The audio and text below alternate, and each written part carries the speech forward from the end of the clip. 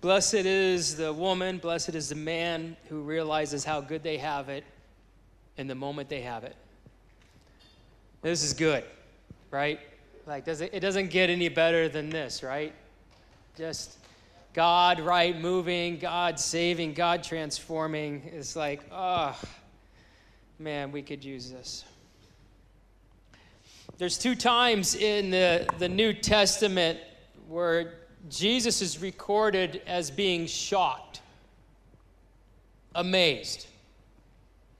Like it's recorded in such a way that Jesus literally, I mean, you could do the translation was like, no way. No way. That didn't just happen. And you got to think, I was just kind of thinking about it over the last couple weeks. What in the world would shock Jesus? I mean, he's seen it all, right? Like, you can't take him to some, like, incredible place here on planet Earth, like Grand Canyon or the peak of whatever mountain, because you'd be like, yeah, I made that. Yeah, thanks. I appreciate you're kind of, like, impressed by it, but I made that.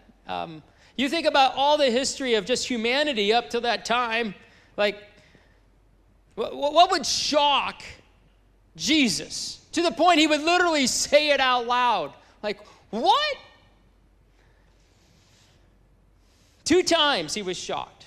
And if you know what it is, you can write it down, and don't give the answer right now. You can show people later and feel good about yourself. But twice he was shocked. Twice.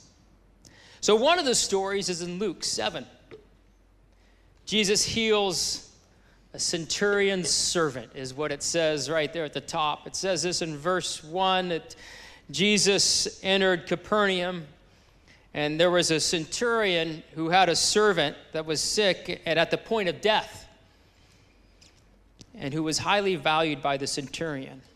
And when the centurion heard about Jesus, who was healing people, he sent him to the elders of the Jews, asking him, Jesus, to come and heal his servant. And when they came to Jesus, they pleaded with him earnestly, saying, look, Jesus, this centurion, he's worthy to have you do this for him, for he loves our nation, and he's the one who's helped us build our synagogue. So this centurion was like this guy who was open to God, believing God, following God, and yet even wasn't part of Israel as a nation, what you would say the family of God. In fact, he's a Roman of all things. And they're saying, no, you got to heal this guy's servant. Like, he's in. And so Jesus starts to go with him, and he's on the road, it says. And he wasn't far from the house at this point, and the centurion sent friends.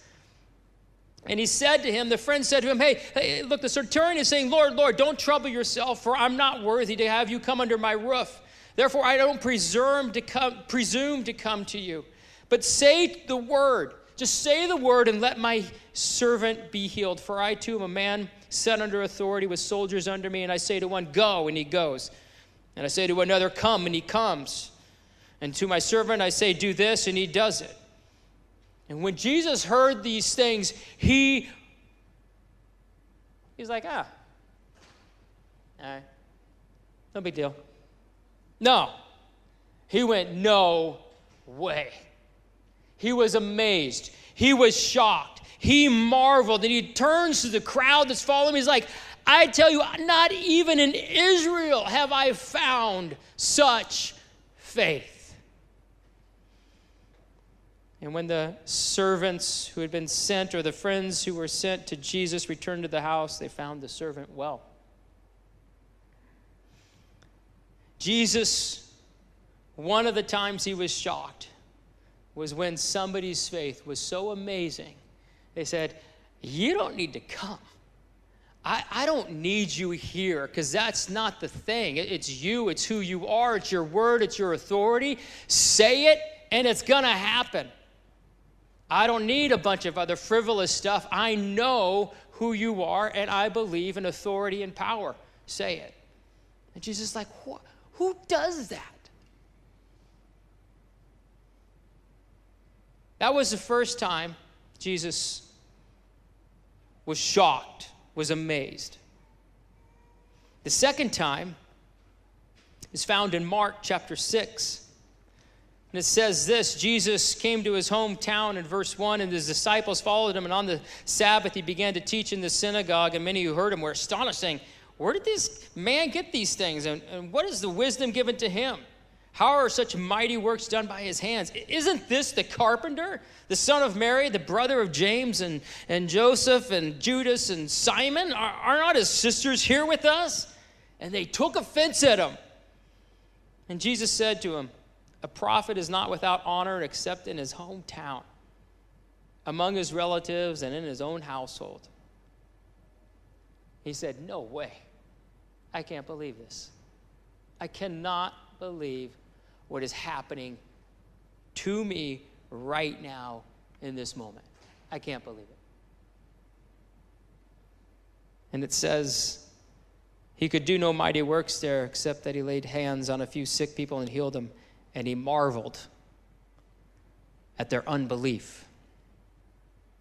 He said, no way. No way. And the family of faith, the ones who have the scriptures, the one who have all the stories out of scriptures of faith, and they have the Messiah who they've been praying for standing right there in their midst, and they have no faith because they think they got the answers and they think they got it figured out and how it's supposed to all play out, and there's just no way that it could be Jesus. They're just too smart. And Jesus is like, what in the world? A group of people who claim to have faith but have none.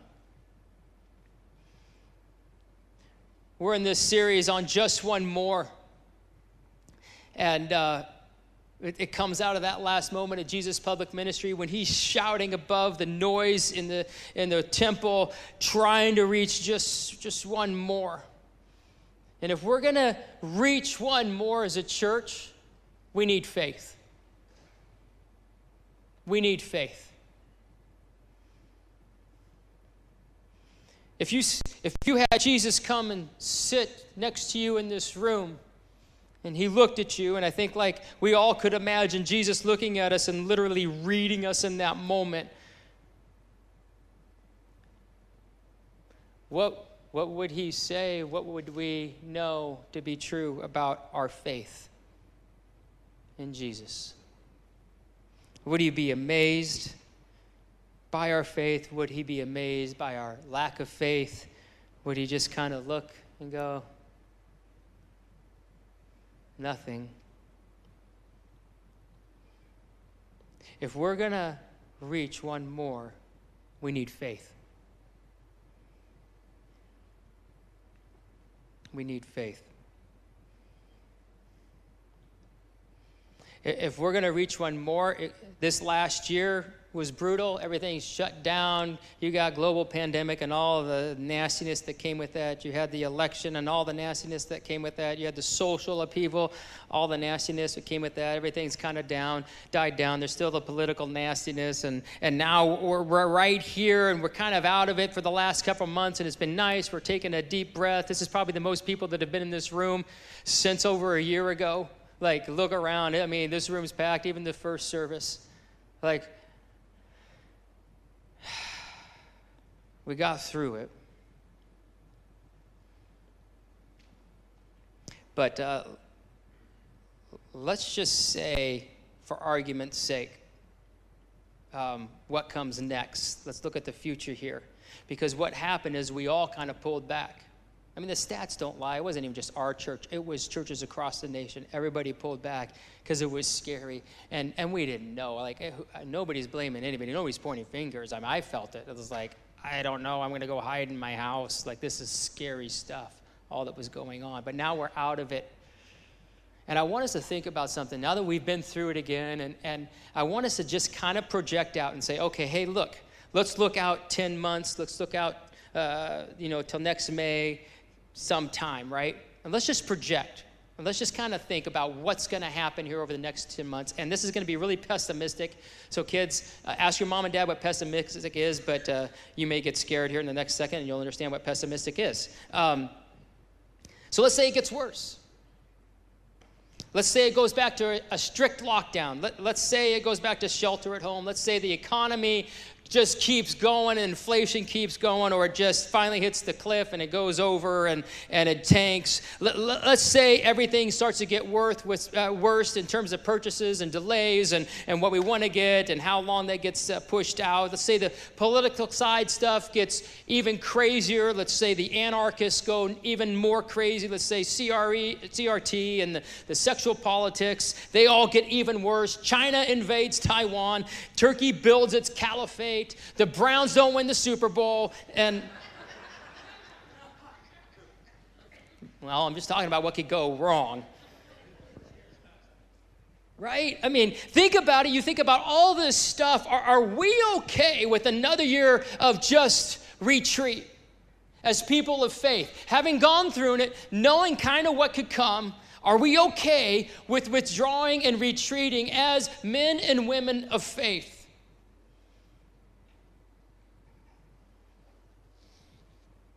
Are we okay with, we come in May and Jesus looks at us and he's like stunned at our lack of faith.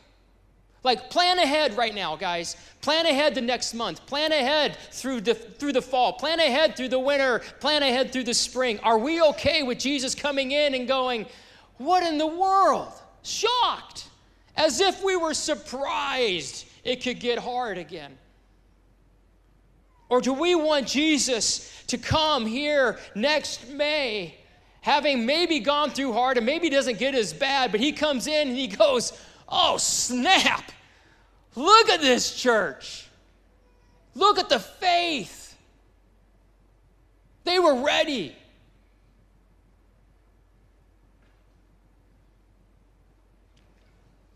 We need faith, folks. We need faith. Right now, people are desperate for peace. They're desperate for love. You keep hearing us talk about this. They're desperate for a hope. They want true love. They just like to be in a relationship where they're not scared that they're going to get either canceled, attacked, or just blow up at somebody. Like, there's just a sense of all the chaos and all the anger that's going on. I mean, as I'm listening to podcasts and leaders and Christian leaders, they're saying right now it feels like there is something going on where people are wanting to find God, encounter God. They don't really want an argument, and logic will come. They've got questions. They just are like, please, can you just get me into a place where I could actually experience peace and hope, and I could actually be accepted? But we're the people of faith, right? We're the people of faith. We're the ones with the relationship with the God of the universe who all he has to do is speak one word and he can create a universe. And so by faith, we just declare in the name of Christ, he hasn't met his match. He is yet to meet his match. He'll never meet his match. Right? And here's the thing to add on to that. So you got all that's going on with culture. Then imagine all the people that are just coming out of brokenness and the families and what's going on. You hear some of the stories and you see what people are running to and what's happening to people. And in the middle of that's all going on as well. And so we as a people of faith, we got to start thinking ahead, and we got to, by faith, even now, and start to do this day in, day out, week in, week out, month in, month out, and we just declare God is more powerful. He's more powerful than any pandemic. By faith, we declare he's more powerful than abuse. By faith, we declare he still heals people. He still is on the move. Like, that's what we declare. So when you find yourself getting ticked off and filled with rage, are you filled with faith in that moment? Check yourself. Check yourself, right? When you're overwhelmed, wait a minute, I am a daughter of God. By faith I will stand and I will not be overwhelmed because he can do this. When you're filled with fear, check yourself and go, okay, I won't watch the news again. When you're filled with rage and you're burning up your keyboard, check yourself. No, I am a person of faith. When you find someone with with pain. You are the person, they're going to hold on to your faith. You need to be ready to go, no, I am a man of God. I'm not going to be some wimp. I'm not going to be quiet. I am a man of God. Let me pray for you. I release peace, right? You can do that as a man of God. You can do that as a daughter of Christ. We're the people of faith. We say by faith, one more. Just one more. And when we see anarchy, we just start saying it. In the name of God, one more. I don't care what I see. I know the power of Christ. And he's moving in the middle of that anarchy. I don't care what I'm seeing in Washington. I am a man of God, and I know what he's doing behind the scenes in people's hearts, and I declare victory, and I am praying for them. We're just not of this world. We're people of faith.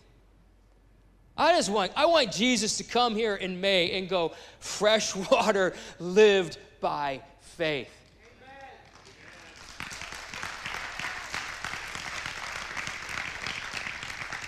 He breaks 30-year addictions. He leads people out of abuse to heal them. I mean, Jasmine's halfway through a master's at Case Western. That's God.